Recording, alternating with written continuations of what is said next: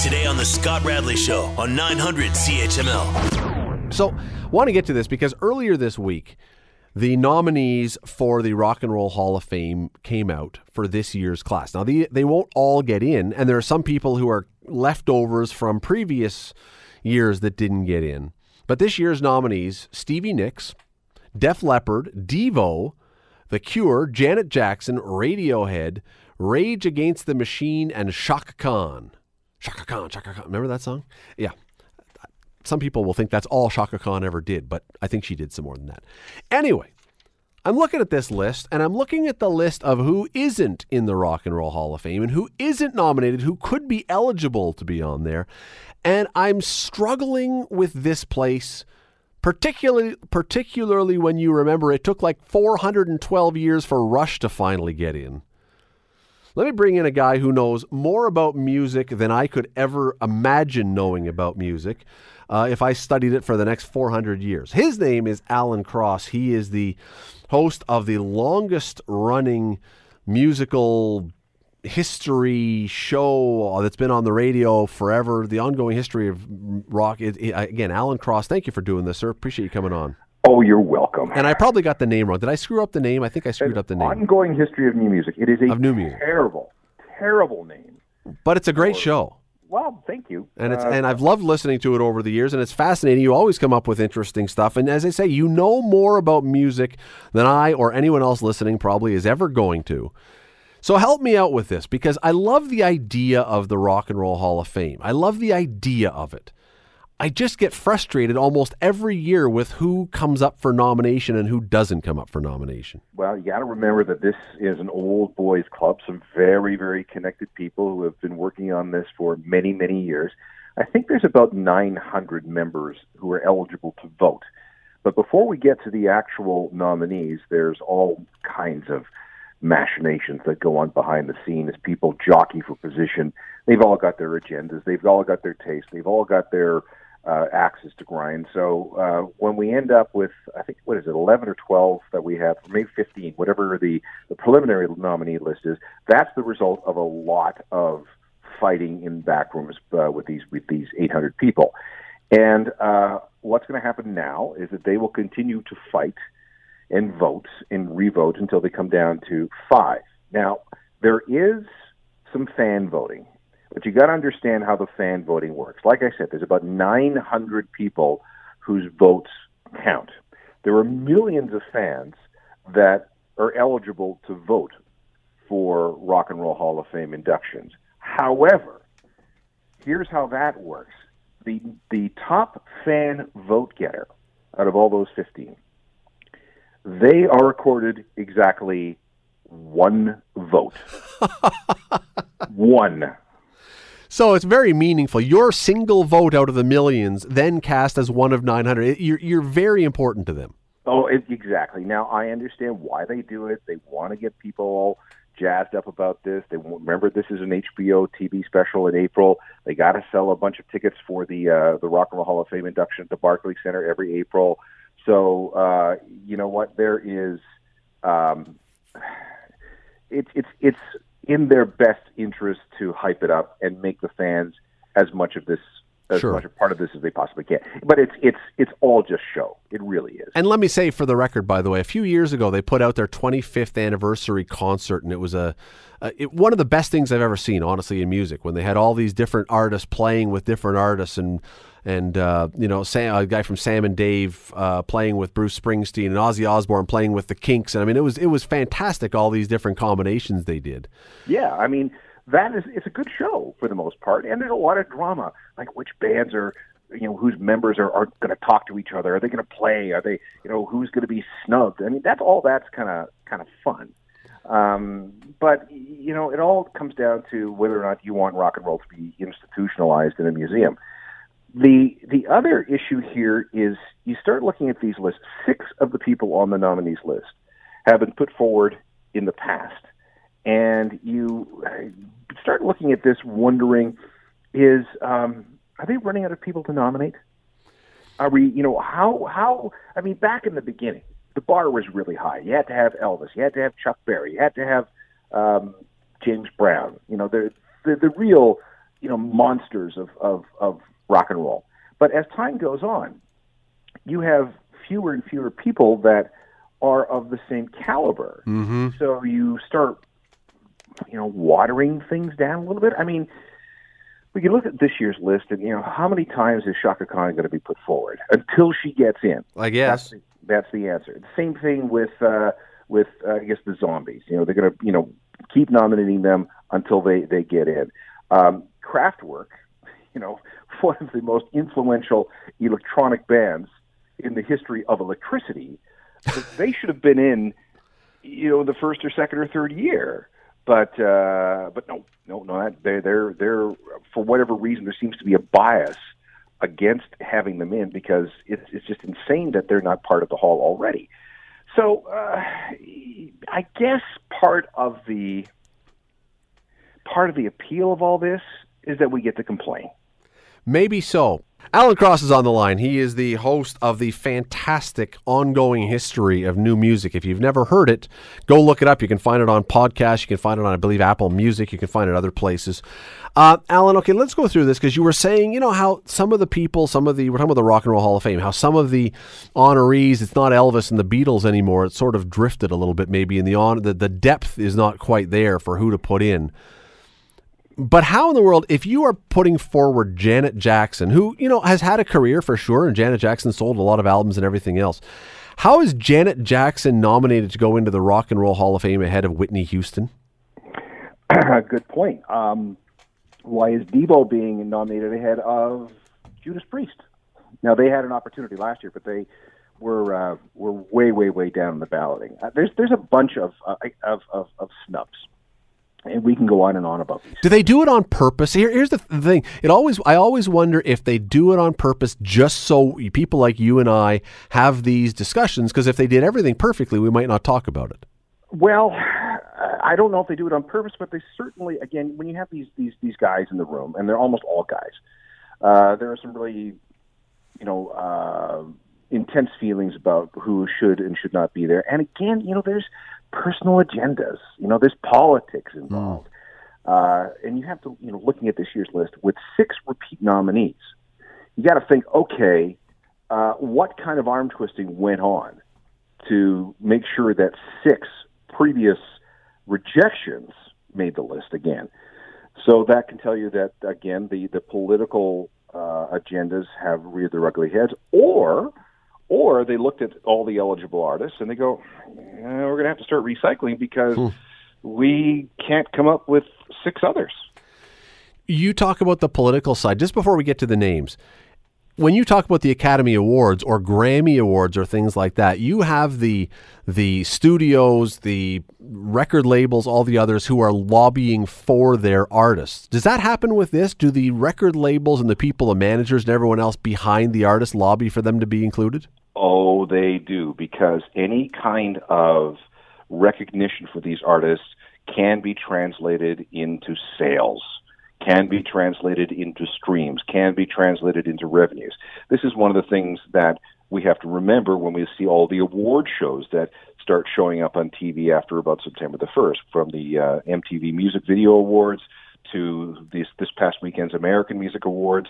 All these TV shows, all these awards programs are all designed to keep artists in the public eye so that people will become curious or feel like they're missing out, go buy the CDs, or more properly, more probably stream the songs on Spotify or whatever. So the Rock and Roll Hall of Fame is all about generating interest in back catalog for these heritage artists. And it does a reasonably good job. If you go back and look at the statistics of sales and streams following the release of the nominees and then the inductees, which happens in December, you'll see that there are spikes in revenue generated by the curiosity of the audience. All right, let's go through some of these names. These are people that, best I can tell, I looked through the list. I did not see them in the Rock and Roll Hall of Fame. I believe they are all still out there and not inducted. Just tell me, we got to blow through a bunch, and we're going to have a very short time to do this. So tell me if they are absolutely they should be in the Hall of Fame. No, they are not Rock and Roll Hall of Famers, or not really sure. All right? All right, and let's also understand that the mandate of the Rock and Roll Hall of Fame has grown way beyond just rock and roll. Absolutely. There's rap in there now. There's hip hop. There's a little bit of country, I think, although I'm not really sure. Well, let's start there because country, Willie Nelson, should he be in the Rock and Roll Hall of Fame? Yes. All right. Pat Benatar. You could make an argument because she was a real pioneer in the women in hard rock field. So, yes. John Coltrane.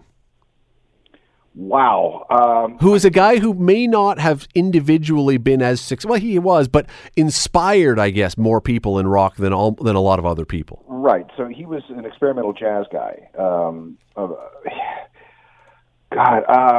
Yeah, put him in. All right. Boston.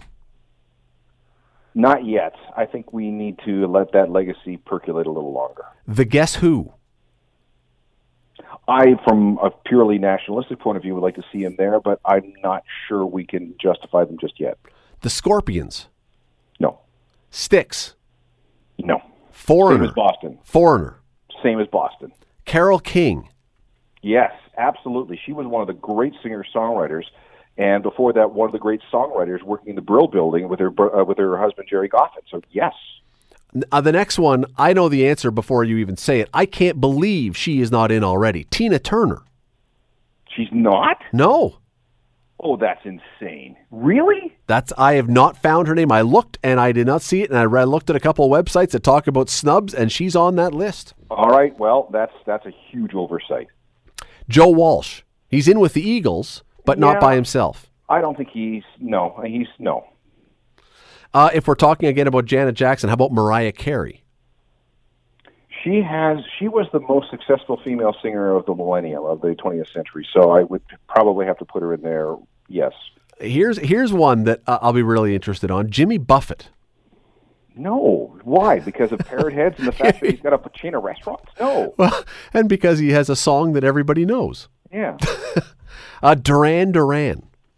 Not yet. I think we need to let that legacy cook for a little bit longer. Ozzy Osbourne. Yes, he's in with Black Sabbath. He's in with Black Sabbath, and he should definitely. I mean, Ozzy was one of the big hard rock stars of the 1980s, and he continues to be a big hard rock star, selling out shows around the planet. So yes, absolutely. Last one, and we got to run, unfortunately. Meatloaf. Ooh, no.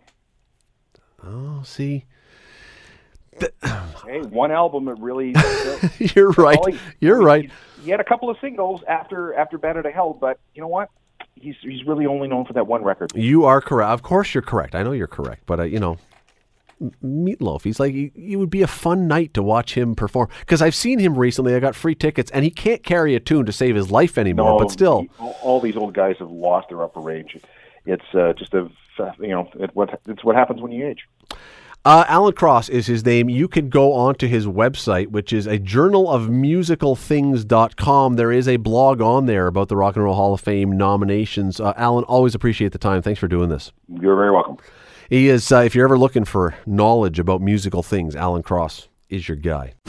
You're listening to the Scott Radley Show podcast on 900 CHML. Tina Turner is in the Rock and Roll Hall of Fame, but she is in as part of the Ike and Tina Turner review. She's not in as Tina Turner. She's in as part of a group, which is kind of like how Ringo Starr is in. He's also in with the Beatles. Paul McCartney is in. He's always also in with the Beatles. There are people who are in as individual solo artists, and there are people who are in as bands. We mentioned Joe Walsh. He's in with the Eagles, but he also has a solo career. So the issue is not... So Tina Turner is in, but not as Tina Turner. She's in as part of Ike and Tina Turner. And you can say the same thing about Jerry Goffin and Carole King. Carole King is in, but as part of a partnership, not just as Carole King. So they are in, but sort of. They deserve to be in on their solo careers. Anyway, we move along. Wanted to...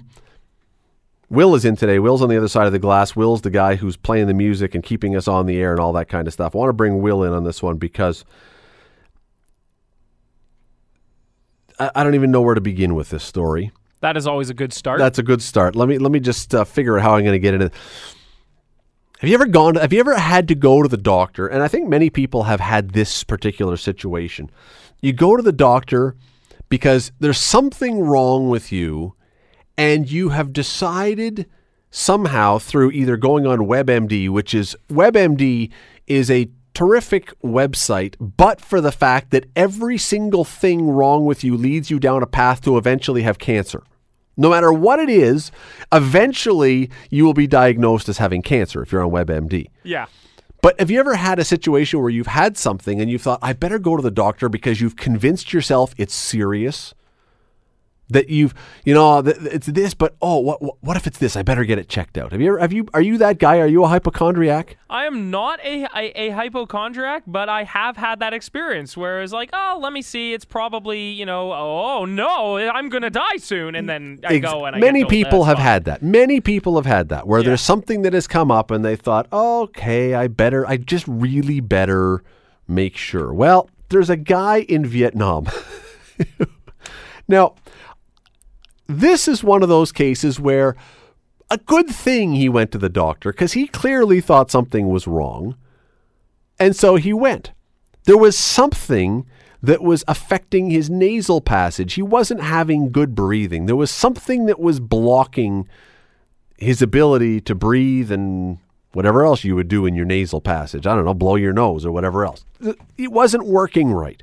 And so he went to go see his doctor at the ear, nose, and throat clinic in Lao Cai. And there is a video online of this, so I know this to be true because I have watched the video. The doctor has a little, have you seen those? They now have these little tiny cameras that they can put in your nasal passage or down your throat or whatever so they can see what's going on. The doctor's got one of those up the guy's nose and a long pair of some kind of medical tweezers or forceps or whatever you call those long things that you could get up your nasal passage. Grabbers. Thank you. That's a good word for it. A long grabber up his nose. And longer than I would be comfortable with having a doctor reaching in and poking around up my nasal cavity. He is in there working away and prodding around and everything else because this guy has something blocking his nasal passage. And all of a sudden, in this video, the doctor finally gets a hold of the blockage and pulls it out. And you want to know what it was? Of course you do. It's a centipede? A long, 3-inch, roughly, live leech. Oh. That when the doctor pulls it out and is now squeezing it with these tong things, it is flipping around. It's a bloodsucker up this guy's nose. How did it get there? Thank you. And I'm thinking, wait a second, leeches are not land-born creatures. So this is not a case where somehow while he was sleeping, this thing slithered up his nose. And you would think that if you go into the water and a 3-inch long leech somehow makes its way up your nostril, you would be aware that there is a creature sliding up your nose. How is it possible that this thing got into his body, into a hole in his body without him knowing this? This was not, the size of a tick or something where you go, it just got in there. It was as long as your finger. And it got up his nose somehow. How drunk was he when he went to spend the day in the swamp? See, I have a theory, and I think it's something we all do, and we're all going to have a second thought about this now. When you go swimming and you start to get the runny nose as you're going around, you do the splash out of the water, and you either do the blow, which is kind of gross, yes, and sometimes you or just... the sniff. You do the sniff. He could not have sniffed up a 3-inch leech without knowing it. And it was alive still. This to me is the most disturbing thing I've ever seen in my entire life, I think. How many days was it up there? That's a good question. It doesn't say. It just says the patient and witness both laugh with surprise. Ha ha ha! I had a 3-inch creature up my nostril sucking my blood until the doctor pulled it out. This is hilarious. What? I don't even understand how this is possible. But now Every time I blow my nose and it doesn't come out immediately, I am going to be panicked that there is now a bloodsucker in my nostril. Horrible story. Go watch it on YouTube or somewhere else. You'll be delighted by seeing this. You're listening to the Scott Radley Show podcast on 900 CHML. All right, let us bring in Rick Zamperin of 900 CHML. Hamilton's leading football mind. Is that right? Is that what you told me to say? Pretty close. Yeah. Okay, yeah. I forgot the script outside, so yes, I wasn't sure if it was Hamilton's leading football mind or Hamilton's leading football genius. I couldn't remember what you told me to say. That's too many syllables. Oh, okay. Rick Zamperin, who, by the way, generally does the fifth quarter, and since the Ticats play tomorrow, would normally be doing the fifth quarter tomorrow, but I understand you've passed the baton for a night. I have passed the baton this week. Actually, yesterday, my wife and I celebrated our 20th wedding anniversary. Congratulations. And yes, made it to 2 decades. I'm somewhat surprised. I think she is more than I. She's a saint, Rick. She's a saint. Yeah. So as part of that celebration, we've turned it into a week-long celebration, and part of that includes an event that we're going to be attending tomorrow night, as well as a weekend getaway in the Niagara region. So my calendar is too stuffed to fit in another edition of the fifth quarter. I would love to host it, especially with the Argos, and especially with the epitome of a trap game on the Tiger Cat schedule.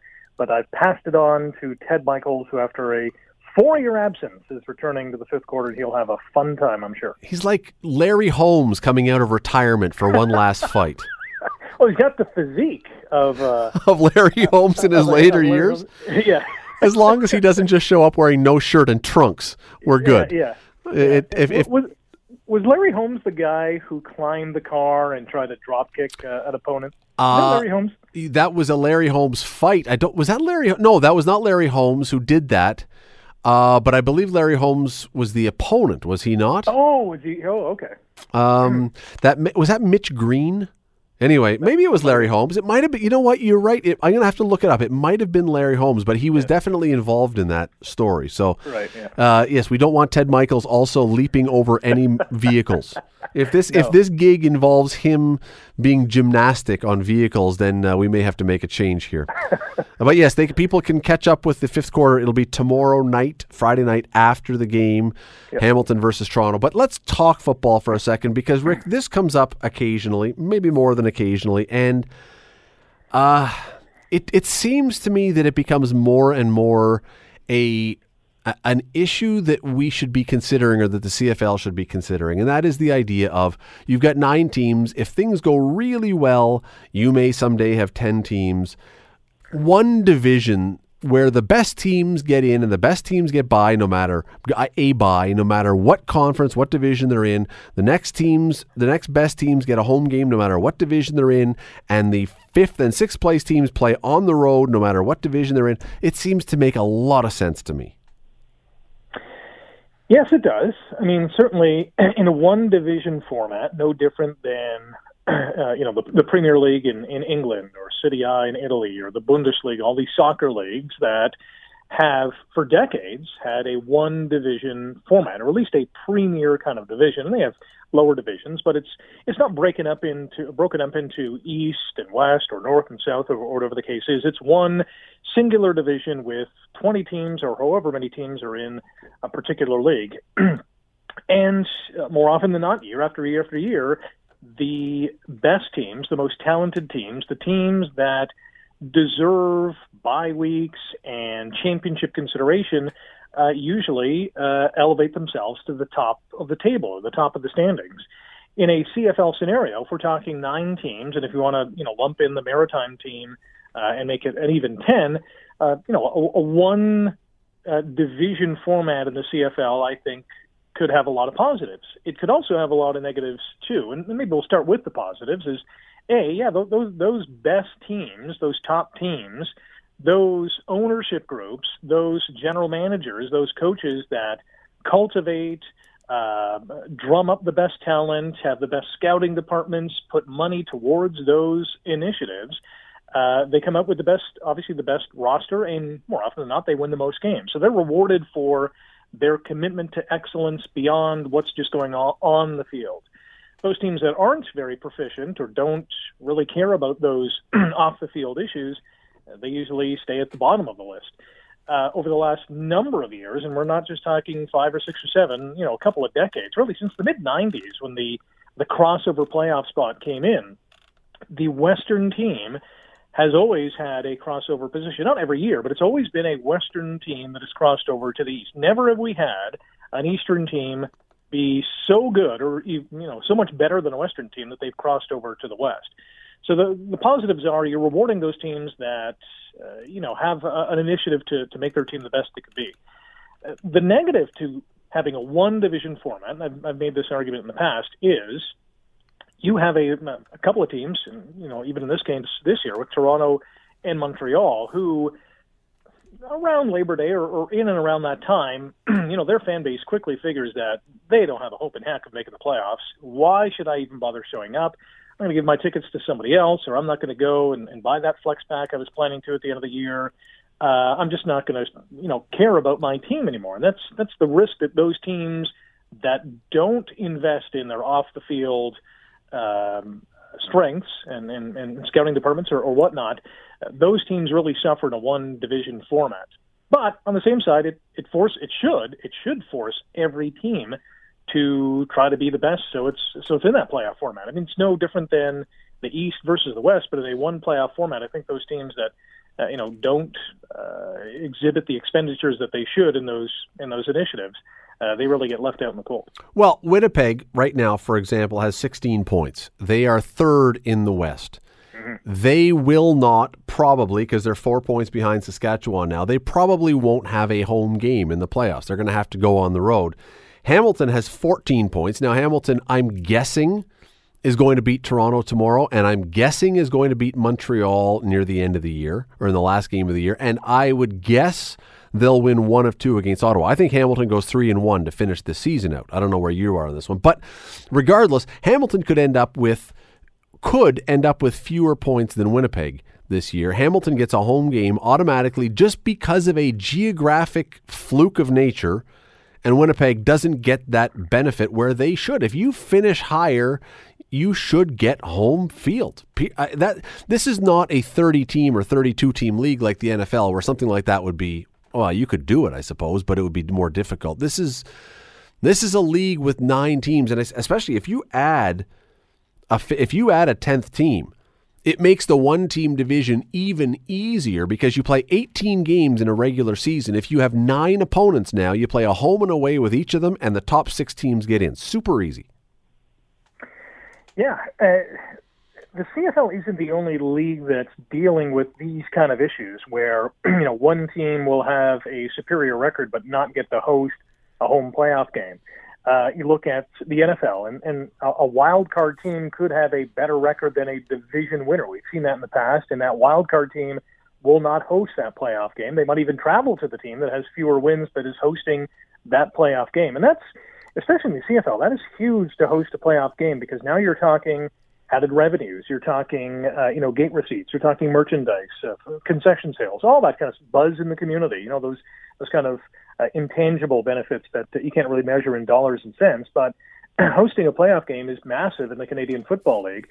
And you're right. Winnipeg could end up with more points than Hamilton. Who knows? They could end up with more points than Ottawa, and Ottawa wins the division, hosts a game, and gets a first-round bye. So, it's nothing new, and I think in a one-division format, you would eliminate all of that. I think at the end of the day, I think Randy Ambrosie, the commissioner of the CFL, has to get his ownership group together and say, are there more pros to a one-division league than cons, both financially and non-financially? And I don't know, maybe the ownership, the board of governors and the owners go for it. I've been of the mind that I like the 2-division format. I'm sort of a traditionalist, but I was very pro one division before Halifax gets in. I think once Halifax gets in, I think especially having 5 teams aside, I think the league's almost forced to say, all right, now we have to stick with this East-West because it's a true, 5-division team here and a 5-team division on this side. I was thinking, with 9 teams, an uneven number of teams, you go with that one-division format until the Halifax or the Atlantic Schooners, whatever the heck they're going to be called, gets in, and then you go back to that 2-division format. Do you believe that a Grey Cup featuring Calgary versus Edmonton or Saskatchewan versus Calgary would be somehow less interesting than a Grey Cup that has Ottawa versus Calgary? Or pick your East or West teams, whoever it would be. I don't think so. Obviously, it's always been that way, but I think even right now, there's an opportunity where a West team can play a West team, or an East team can play an East team for the Grey Cup.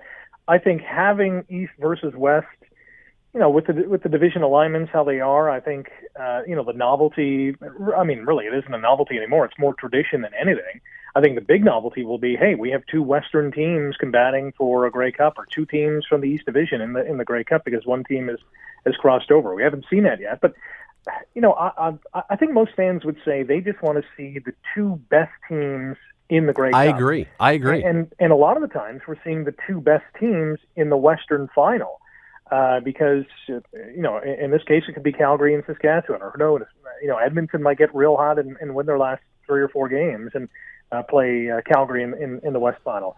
I think fans just want to see best on best in every scenario, and the only other scenario they want to see, and it kind of develops over time as the playoffs progress, is the David versus Goliath, the Calgary versus in this case I guess it would be Montreal, and that, to a degree, doesn't have the same amount of intrigue as best on best, but I think there's a lot of intrigue involved in a one versus almost last kind of team. There was a time, and I grant you this, there was a time way back when essentially the only things connecting this country were the railroad and the CBC, that East versus West had an interesting thing to it because they were mysterious out there, and there was a division in the country. We were a big country, but we had our little regions more than we do now.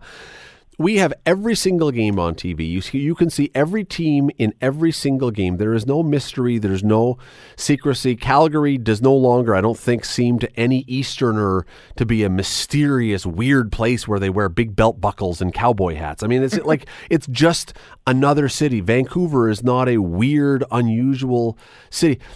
To me, there is nothing that's really, other than division, separates East and West in this country, and I'm with you. I want to see the best two teams in the final, and if they happen to play in the same conference, bring it on. I just want to see that. I don't care if there's an East and a West.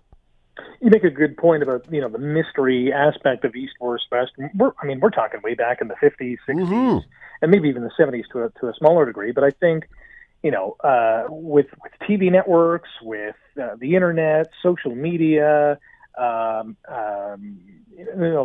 league trying to promote their players. There's no mystery as to who plays on which team. Back in the day, you'd have a team come to town and you would have to read up on all these players because you wouldn't know who Joe Blow on the Calgary Stampeders was. And unless you went to the game, there's a very good chance that when the Grey Cup rolled around, you would have never live seen that guy play. Exactly. Right? They weren't on TV all the time. So there were mysterious things to these teams that you didn't see very often. Right. And you read, maybe player profiles or kind of game reports from the newspaper. And this might be your only exposure to that team or that player for the entire season. So, nowadays, with, as I mentioned, all the TV and the radio and the magazines and newspapers and social media and the internet, and not only that, players moving from team to team. I mean, we've had players come here and go elsewhere and come back, and there's no mystery as to who's in the league. We're seeing, every player on the field, and we're able to go in depth as to, where they went to college and all that kind of stuff. So, the mystery aspect has long evaporated from that landscape. I don't expect that Randy Ambrosie is going to do this. I think he's made it pretty clear that he likes the 2-division format, but I don't understand, and we got to go. I don't understand how the Western team owners are not screaming for this, since year after year after year, their teams are often superior, and one of them, or sometimes two of them, are on the outside of the playoffs looking in only because there is a divisional gap. I mean, if I'm a Western team, there is a team in the West this year that is going to miss the playoffs, that is going to be massively better than Toronto or Montreal. and you say, okay, so why am I being penalized just because I happen to be in the wrong conference? If I'm a Western owner, I'm saying, you know what, let's go with this one. This will work better for us. You know, and if it was put to a vote, I would have no doubt that it would be 5-4, and all 5 Western teams would vote yes to a one-division format, and all 4 Eastern teams would vote no, because it seems every single year only 2 teams from the East are able to make the playoffs because the other 2 just aren't good enough.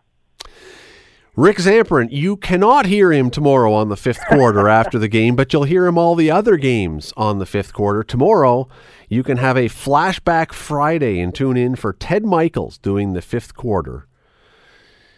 Is he going to be sober, Rick?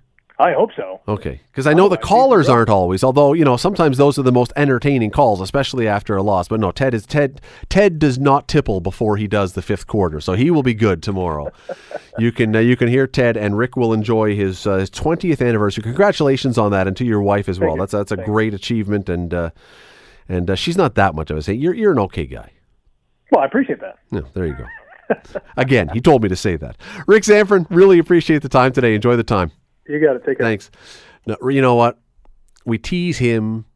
Rick is one of the really good guys, honestly, in the business and anywhere else. If you get a chance to bump into Rick at any time, you will be a lucky person. He's one of the good guys in this business. The Scott Radley Show. Weekday evenings from 6 to 8 on 900 CHML.